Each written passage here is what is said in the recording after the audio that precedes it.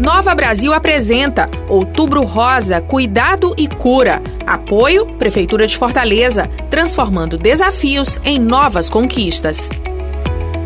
O câncer de mama pode ser descoberto facilmente no início da doença, aumentando as chances de sucesso no tratamento e, por isso, consultas e exames de rotina são tão importantes. Porém, também é necessário prestar atenção em sinais que podem ser sintomas em casa. O principal sinal de que algo pode não estar bem é o aparecimento de nódulos nas mamas. Este sintoma, segundo o INCA, está presente em mais de 90% dos casos. Mas outras alterações na região também exigem cuidado. Nódulos nas axilas ou no pescoço, alterações no bico do peito ou na pele dos seios e a saída espontânea de líquido dos mamilos também precisam ser examinados por um especialista. No caso de qualquer sintoma, procure um médico.